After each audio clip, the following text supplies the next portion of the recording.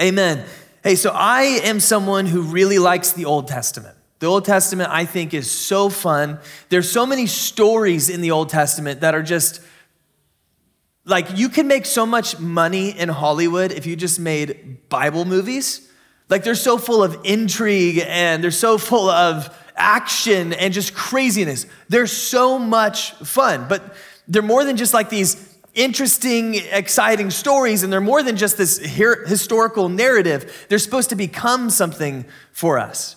And so there's this text, it's 1 Corinthians 10, and it says this: "For I want you to know, brothers, that our fathers were all under the cloud, and all passed through the sea, and all were baptized into Moses in the cloud and in the sea. And all ate the same spiritual food, and all drank the same spiritual drink. For they drank from the spiritual rock that followed them, and the rock was Christ.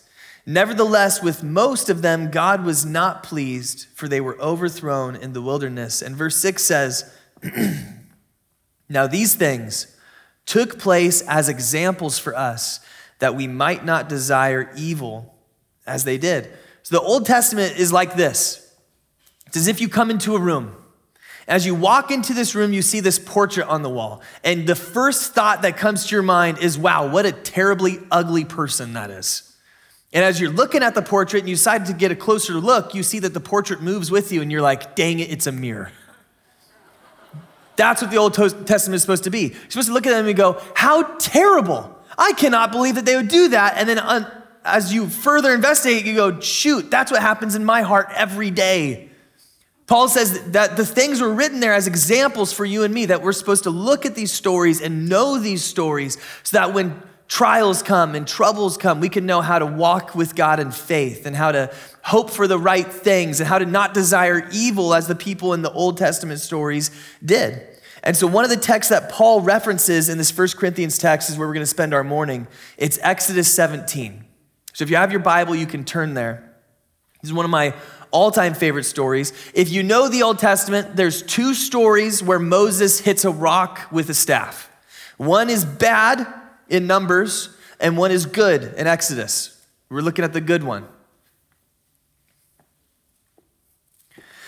So Exodus 17, starting in verse 1. "All the congregation of the people of Israel moved on from the wilderness of sin by stages, according to the commandment of the Lord, and camped at Rephidim. But there was no water for the people to drink. Therefore the people quarreled with Moses and said, 'Give us water to drink.' And Moses said to them, 'Why do you quarrel with me? Why do you test the Lord?' But the people thirsted there for water, and the people grumbled against Moses and said, 'Why did you bring us up out of Egypt to kill us and our children and our livestock with thirst?' So Moses cried out to the Lord, 'What shall I do with this people? They are almost ready to stone me.' And the Lord said to Moses, 'Pass on before the people, taking with you some of the elders of Israel, and take in your hand the staff with which you struck the Nile, and go. Behold, I will stand before you there on the rock at Horeb, and you shall strike the rock, and water shall come out of it, and the people will drink.' And Moses did so in the sight of the elders of Israel, and he called the name of the place Massah and Meribah, because of the quarreling of the people of Israel, and because they tested the Lord by saying, 'Is the Lord among us or not?'" So in this story, here's what you have. You have the people of Israel have all of these disappointments that they've had since they've been walking with God in the wilderness. And all those disappointments have stacked up. And in this narrative, what you see is the people of Israel had been drawing water from the wrong source. And it's something that you and I can do as well. And so then you have to ask the question, well, how do you draw water from the true source, from the right source? That's what we're supposed to walk away with. So let's go through all those. The first one is the disappointments, they stack up. So there's no water. Who is God to these people so far?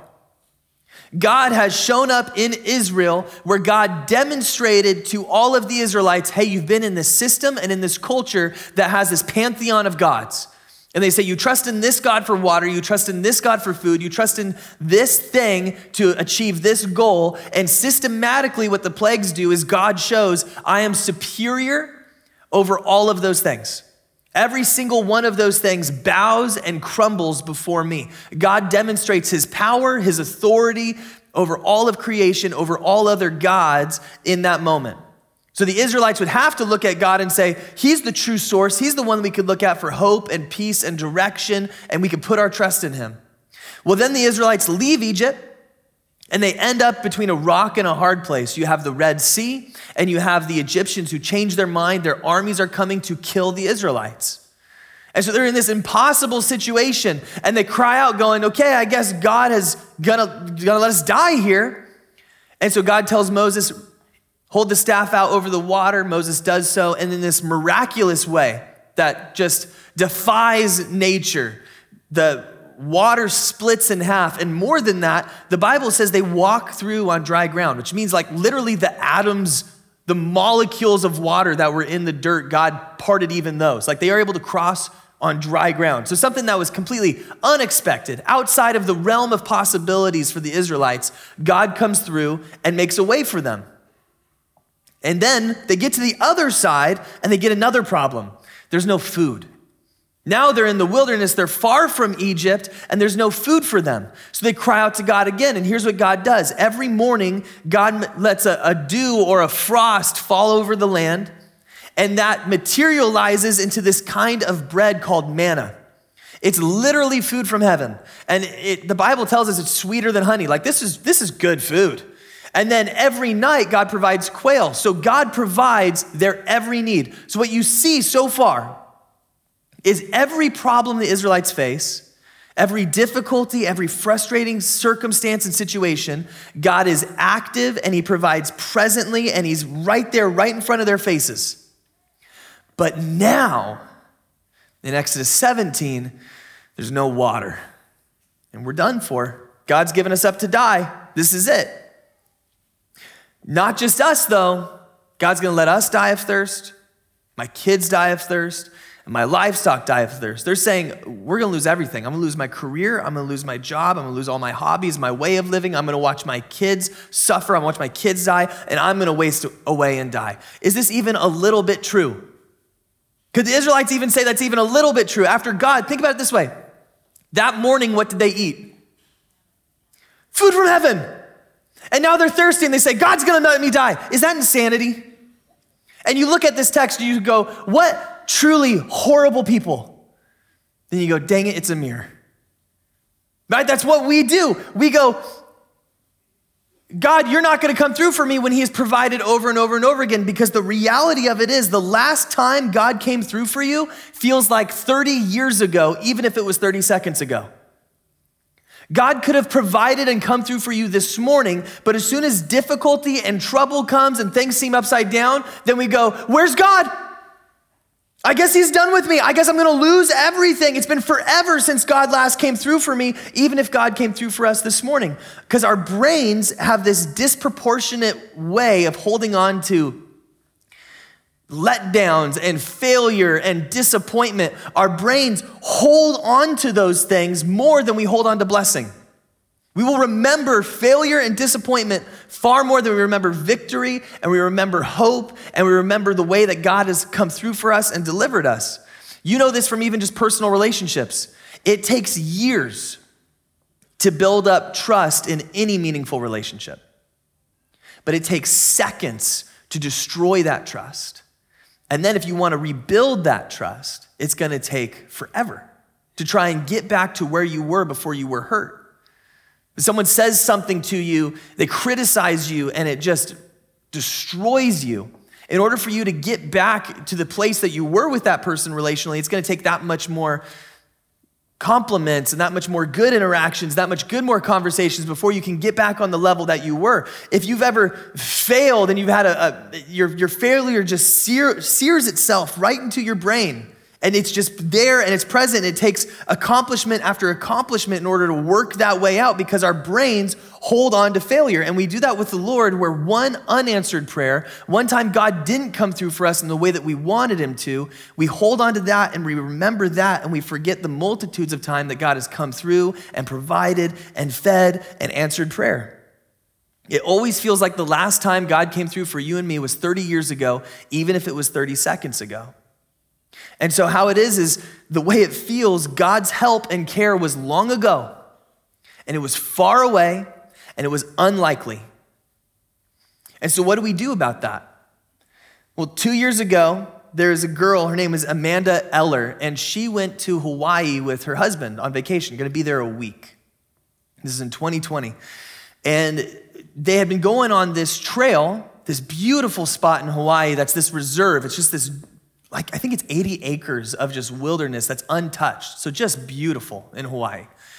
And she tells her husband, hey, on our last day, I wanna go up there and just go for a little hike and just spend some time in nature and meditate. And he goes, oh, that sounds great. She goes, I'm gonna leave my cell phone in the car. So if you try to call me, you won't be able to get a hold of me. But when I get back to the car, I'll call you. And he goes, awesome. So she goes up, she goes this 3 miles from her car, and she sees this beautiful space just off the trail. So she goes off the trail and gets in this spot where she can just see how beautiful the area is. In Hawaii, man, it's just beautiful. So she's there, she meditates, she's doing her spiritual thing, and then she decides some time has gone by. Like as she describes it, was about 5 hours, and she goes, okay, my husband's probably worried. I should at least go check in. So she gets up and she starts heading in the direction that she knows the trail is.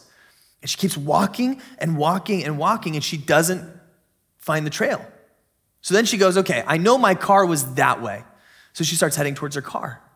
And she starts walking and walking and walking. What was just a 3 mile, probably all day experience became a 17-day fight for her life because she just got totally lost. She's just so stuck in the trees, she can't see where she's headed, and she's walking in circles, and she's going the wrong direction, getting totally mixed up. Finally, she comes up to a waterfall that she tries to climb down, falls, breaks some bones, and then has to swim brokenly until that stream leads her to a place where people can find her and give her help. And in the hospital, she was interviewed, and she was so frustrated because she knew I was just 3 miles away from where I needed to be. Wouldn't that just be so infuriating? I know I'm so close, I can't find it. And if she just had like a drone or something to just get a little bit above the trees, if she could see just a little bit above the tree line, she would know that's where my car is, that's where I have to be. And what happens with you and me is when we get into our problems and circumstances happen and difficulty and frustration, we get so stuck looking at the trees that we can't actually see what we're supposed to do or where we're supposed to head. And we forget the direction that God has put us on, and we just think, well, I'm just gonna die here. So then the question is, how do you and I get lift? How do you and I see above the trees? Because right now we're looking at the Israelites in this story and we're above the trees. We see God came through for you in Egypt. God came through for you at the Red Sea. God fed you this morning, and now I'm looking at your story just thinking, you're terrible people. Like, you think God's gonna kill you now? Come on. But when you're actually in the story, when you're actually in the trees, it's a very different thing, and it's easy to get lost and get mixed up and get frustrated. So how do we not do that? You have to get lift. You have to get above the trees somehow. So how do you do it when you're living it? So Jesus, in Matthew, he's got a bunch of people around him. And Jesus says, here's how you get the lift. He says, don't be anxious about anything.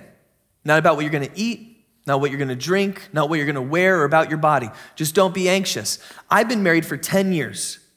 For me personally, anxiety is not a thing. Like, that's not something I struggle with. I struggle with other things. Like, we all struggle with something. You know, just to relate, I struggle with 2 things pretty bad. The first one is I'm wildly overconfident, and the other is I'm incredibly handsome. You know, so we all got struggles. We all got something. My wife, though, anxiety is a real thing. And so like any young husband, I would give the wise wisdom of Jesus. Oh, just don't be anxious. It's fixed. Problem solved, right? Is anyone here married to a man whose response to all the problems is, it'll be fine? That's me. It'll be fine. Whatever problem is, it's gonna work, whatever, it'll be fine.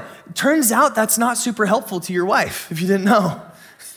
That didn't work. So Jesus is saying to this group of people, hey, don't be anxious. And there's a lot of people going, I'm trying really hard, but right now I'm in the trees and I don't know how. So Jesus says, here's how you get the lift. Jesus does better than me at just saying don't be anxious. He explains how you don't be anxious. And what he says is this. He says, look outside. In the situation of your day when you get lost in the trees, take a break, look outside, and just look at the world that God has created. Look at all of the animals that don't make any future plans for what they're gonna eat or where they're gonna sleep and what they're gonna wear, and see how God daily provides and comes through for them. Look at how God clothes the trees and the grass and the flowers. Look at how God provides for all of those things, and then ask yourself, does God like those things more than he likes me? Because here's how Jesus describes the kingdom of heaven. He says the kingdom of heaven is like this. It's as if you and I, or a man walks into a field. He gets in this field and he finds a treasure there. And the treasure, whatever it is so good, it's so brilliant, that he decides he's gonna go home and give up everything, sell everything to buy this treasure. What is everything? It's everything. So then you go, well, what was this treasure that was so good that Jesus, the creator God, the king over all, would decide to set aside his crown, leave his throne, leave comfort, give up everything, including his own life, to purchase? Well, it's you and it's me. So Jesus is saying, when you look at all of creation, when you look outside and you see a sun that's 92 million miles away that God created so that you could see all that he has put in place for you to enjoy and see it's beautiful and know God loves me more than all of that. That God created all of the birds so that you can hear their songs and think about how unique and beautiful and intricate those are and think, wow, my God is so beautiful and so unique, and he's created such intricate things for me to experience and to love and be interested in. Everything in all of creation, what it's supposed to do is bear witness to us that our God is so great and he's so good, and everything out there, he values you more than it. So you can't be a mistake. You can't be broken. You can't be two used goods for him. He wants you. So then if you actually believe that and you put that into your mind, you retrain your brain to focus on that, it makes it a lot harder to not get lost in the weeds when things are difficult and you're thirsty and it feels like things aren't working out, because you're able to get some lift. You're able to look above your circumstances and say, okay, God came through in A, B, C, D, E ways. I bet you today, when I'm a little discomforted, when things aren't looking super good, God is going to come through for me. If your brain is not retrained and you don't make I can't say conscious. It's because I hit my head and went unconscious.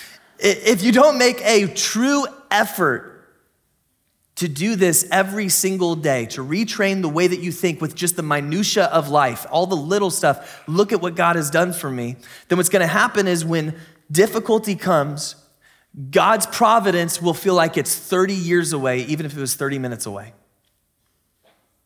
And you and I will feel like disappointments that happened 30 years ago, they'll linger and they'll feel present and they'll be right in front of us.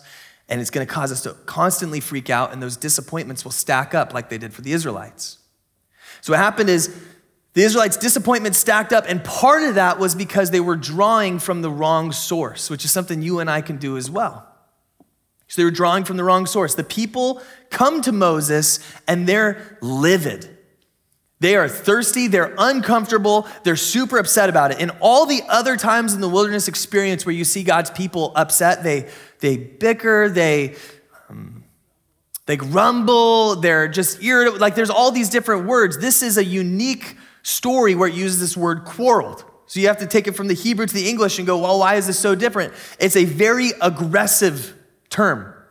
It's they're aggressively bringing charges out against Moses and against God, saying, you did this. You intentionally brought us here to die. You did this to kill us, to kill our kids, to kill our animals, which really when they're saying you're gonna kill our animals, they're saying you're taking everything of meaning to me. My job, that's my resource, that's my hobby, that's where I spend my time. Those are the things that I love that are outside of my family. You're stripping me of everything. You don't care about me at all. And it's so serious as these people are coming together. It's becoming such an aggressive, tense moment that Moses is sure these people are going to kill me. And if you put yourself in the Israelites' shoes, I'm sure you could see yourself doing the same exact thing. Because I've had 3 kids so far get the flu. And the first time, as a parent, you know, when your kid gets a kind of sickness that they don't understand and you can't do anything to help them, it's just miserable. When you're watching your kids and they're sick and they don't get it and they want you to help them and you just can't, it just breaks your heart.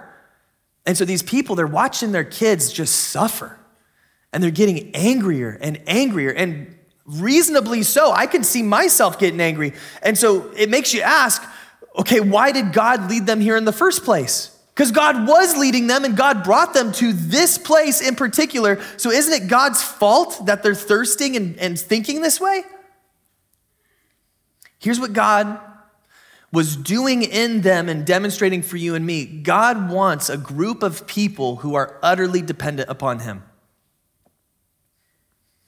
The whole idea of a desert is there is no other source of water. There's nowhere else where you're going to be able to quench your thirst. And he wants people that would turn to him when they get thirsty and not to other things. In Jeremiah 2, God does an evaluation of his people. And in Jeremiah 2, God says this, my people have forsaken me. They have hewn out cisterns for themselves, broken cisterns that can hold no water. What God is saying is we all have this propensity to dig out for ourselves sources of water. Sources of ways to quench the thirst that's forever in our souls of this is what makes me significant. This is what gives my life meaning and purpose. This is what makes me matter. This is where I get my happiness and my joy from. And it could be good things, like hobbies and relationships. It could be your bank account. It could be your spouse. It could be your career. It could be any number of good things. They're not bad things, but when we get our joy and our meaning and our significance from them, what you end up finding is they're broken cisterns. They leak. They won't be able to forever sustain the thirst that your soul innately has because your soul is built to be filled by something greater than that nothing of this earth could ever really fill or satisfy. And so at some point, everyone ends up in a desert. Everyone ends up in a situation where those things that we derived our meaning from or our self-worth from, they dry up and they go away. And so if you have that as your only source of thirst, you're gonna find yourself like the Israelites. I have no meaning anymore. I have no purpose. I've been brought here to die. And so I know I overuse these illustrations, but I think they're so good. You look at great people who achieved the things that we think give meaning in life and significance. So like Kurt Cobain, the singer of Nirvana. He had the Midas touch. Everything he did turned to gold. If you go to RCC and you study music, one of the test questions will be, who was the father of modern rock music? And it's Kurt Cobain. Like he is, when you think of rock star, we derive that image from who he was. And that's what he wanted to be. That's what's gonna satisfy him. That's what gives him meaning. This is who I am. He achieved it. And what he found is it's like drinking salt water. That every achievement, every accolade, every approval, every award just made him thirstier for more and for more and for more until he couldn't take it and he took his own life. You look at John D. Rockefeller, the world's first billionaire. He was asked, now that you have more money than anyone else, what do you want? He said, all I want is just one more dollar. It's like salt water. You see that? I just need more and more and more. And this is my favorite one because everyone loves Jim Carrey, right? We're heading in towards Christmas time when we're going to be thinking about Jim Carrey a lot because he's the Christmas guy. Because the Grinch, is that too long ago? I don't know. But Jim Carrey got one of the greatest awards of his life. Like if you're an actor, to get a Golden Globe is like, wow. So this is a defining moment for him, and it's his third one. So he goes up to get his awards. He got 2 in one night. And he said, I am no longer Jim Carrey, but I am 3-time Golden Globe award-winning Jim Carrey. And everyone kind of laughs. He goes, when I go home, it won't be Jim Carrey who goes home. It will be 3-time Golden Globe award-winning Jim Carrey who goes home. And when I brush my teeth, it won't be Jim Carrey brushing his teeth. It will be 3-time Golden Globe award-winning Jim Carrey who brushes his teeth. And when I go to bed, it won't be Jim Carrey who goes to bed. It will be 3-time Golden Globe award-winning Jim Carrey, who goes to bed and dreams about becoming 4-time Golden Globe award-winning Jim Carrey.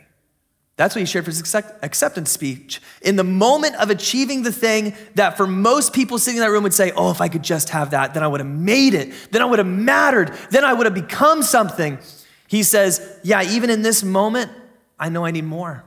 And I'm going to go home and I'm going to long for more because this cistern, this well, it's broken, it's leaky, it runs dry. And so God needed to demonstrate for them and for you and for me that when deserts come, and they do come, that we need a source of water, of fulfillment, of significance, of life in something more sustainable. We need to be utterly dependent upon God, the only one who could truly satisfy the thirst that's innately in our souls. And so here's what God did. You see it in verse 6. He says, behold, I will stand before you there on the rock at Horeb, and you shall strike the rock, and water shall come out of it, and the people will drink. Here's what God did. He provided water in the most unlikely place. If you're in a desert and you're desperately looking for water, are you gonna look somewhere down low, or are you gonna look on top of a rock? Probably somewhere down low, right? But it's in this most unlikely, this hard, this difficult place that God's water flows out of and the people are able to drink. Sometimes we go into desert situations and things are difficult and things are hard and things are frustrating, but it's in the hardest, most difficult places where you're able to really find God's grace. And you're able to really taste of it and you're able to really experience it and have it really move and change you. And so this desert place that God has these people come, what he wants to them to see is until you get into a troubled spot, all of us, we will innately be drawing sources of water from other things. Your resume, your accomplishments, your career, your assets, your bank account, your spouse, all those good things innately will be drawing water from them. But it's not until you actually get into the desert, when things get troubled, when those things don't give you life and don't give you joy and aren't fulfilling you. It's not until you get into that really, really hard space when all other sources of water run dry that you learn you must draw on the joy of God. And Corrie ten Boom, she hid Jews in her house during World War II, and then she got found out and she got brought to a concentration camp. She truly lost everything. And she brilliantly said when she got out of that, it's not until God is all that you have that you learn that God is all you truly need. So she's saying, I found that source of life and meaning and fulfillment in the desert where there was nothing else, when all other sources of water had run dry. And so if this season, it just feels like you're in a desert, all the sources of life and joy and meaning have gone away from you, it might be that God is bringing you to a place that you can truly experience his grace in such a way that you go, oh, that's where I get my meaning from. That's where I get my significance from. That's where I get my direction in life and my fulfillment.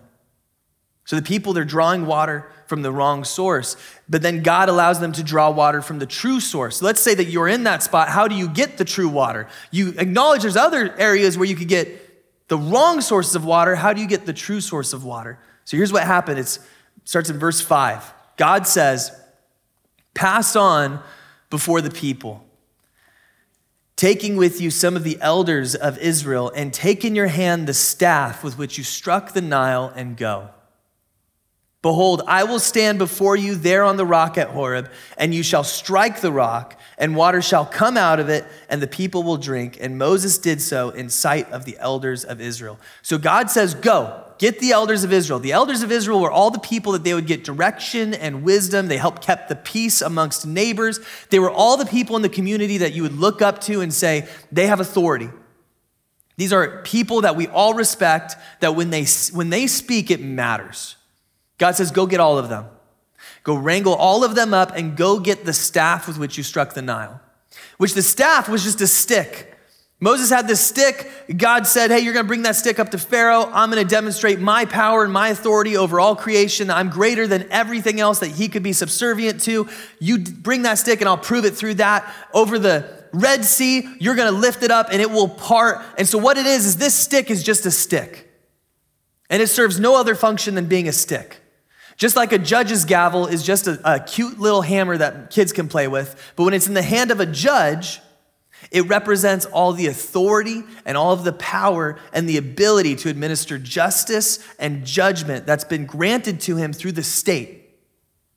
So when Moses grabs that staff, what it's demonstrating is he has all of the authority and all of the power to administer justice and judgment given over to him from God.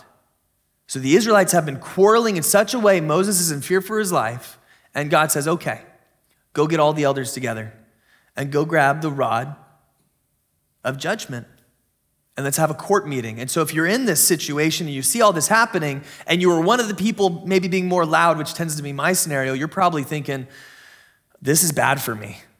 This is definitely when I die. Like I thought I was gonna die from thirst. It turns out I'm gonna die right now.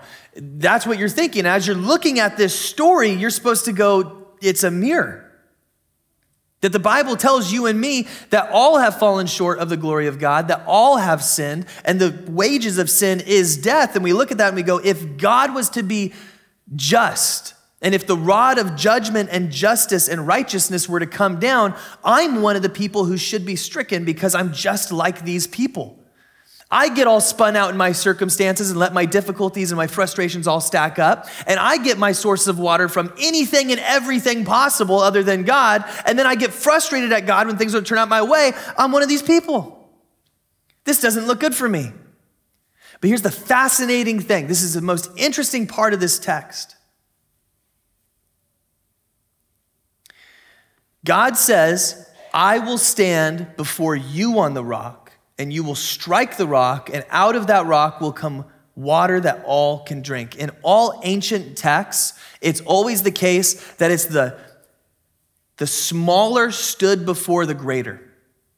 The officer stood before the general. The peasant stood before the king. The accused stood before the judge. It's always the small stood before the great. God says, I will stand before you on the rock, and you will strike the rock. What is God saying there? God is saying these people have sinned, and there must be judgment, and there must be justice for that. And when the rod of judgment and justice comes down to pay for sin, I will make myself small, and I will take the brunt of the judgment. You will hit me, and out of me will flow this water that all can freely drink from, even though they don't deserve it.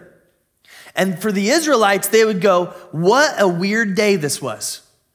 Right? I woke up, God made me food, that was great. God didn't make me the coffee I wanted, so I got really, really mad. Moses went up, he hit a rock, and water came out. This was a weird day. Because they don't get the full story. What is the significance of this? This is just the strangest one-off for them. But Jesus, he clears up the whole picture. Jesus explains what it means. And you see it in John 7:37. Jesus, on the last day of the feast, the great day, Jesus stood up and cried out, if anyone thirsts, let him come to me and drink. Whoever believes in me, as the scripture has said, out of his heart will flow rivers of living water. He's saying you and I can come to Jesus, and you and I can get that water that we've been longing for in our souls, and it will utterly transform you to where not only do you get satisfied and you can find the life and the meaning and the fulfillment and the joy and the happiness that you've been searching your whole life for, but you can actually become a conduit for it. That other people through you can come to know Jesus as their source of true water, and they can then become a conduit for it for other people, and it just explodes. It becomes something beautiful. And you go, well, I want that, but how do I get that? Because for Moses, he hit a physical rock and physical water came out and they could physically drink. How do I partake in this water? How is it available to me? Jesus says, come to me and drink, but you think, how? Well, here's how. Jesus shows us in John 19:31. Since it was the day of preparation, and so that the bodies would not remain on the cross on the Sabbath, for the Sabbath was a high day, the Jews asked Pilate that their legs might be broken and that they might be taken away. So the soldiers came and broke the legs of the first and of the other who had been crucified with him. But when they came to Jesus and saw that he was already dead, they did not break his legs. But one of the soldiers pierced his side with a spear, and at once there came out blood and water. And 1 Corinthians 10:4, where we started today, says, and the rock was Christ. The story is this, that Jesus made himself small, stood before the rod of justice and judgment and righteousness, and took all the brunt of our sin. And out of him flowed water that is accessible to you and me freely, not because we've done the right thing or said the right things or are brilliant or strong enough. We've done everything wrong and we deserve death. That's how you come to Jesus, and it's available freely to you to give you life, to give you purpose, to help you direct you and your families and your hobbies and your career. It's supposed to change everything. Jesus says you can come to him and drink. And so just to quickly recap, does it feel like the last time God came through for you was 30 years ago?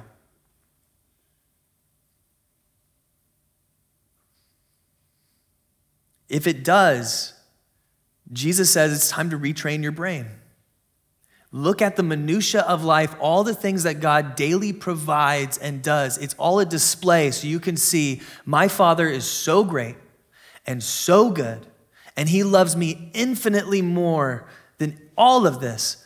There's absolutely no way I can look at myself and say, I'm ugly, I'm broken, I'm unwanted, I'm a mistake, I'm lost. You cannot. Jesus says, retrain your brain. You may not look at yourself that way. You are of infinite more value than you could ever imagine, that Creator God would set aside his crown and give himself for you and for me to purchase us. Do you feel like you're in a desert time? It just feels like all sources of life and joy and meaning have just been displaced from your life. And it just feels like this is a grind, this is a struggle, I'm thirsting to death. God, why is this happening to me? It's in the hardest spots when all other sources of water dry up that we can finally learn to depend on God the way that we are created to. And this might be a time when God wants you to turn to him and say, okay, I want to know you as my true source of life, my true source of meaning, my true source of who I am as a person, my significance. I want you to be that for me, Jesus. And then finally, are you thirsty? Are you trying to find joy and fulfillment and happiness and meaning in anything and everything? Are you deriving it from your bank account, your spouse, your relationships, your responsibilities, your career? Those are all good things, but ultimately they have to fail you because they're broken cisterns, they're leaky, and they're like salt water. The more and more and more you try to make it give you meaning and significance, the more it's gonna draw from you, because it can never do that for you. It can never be the thing that you need it to be. Jesus is able to give you life and life abundantly, and it's available freely for all through Jesus. And we remember this every Sunday as we take communion.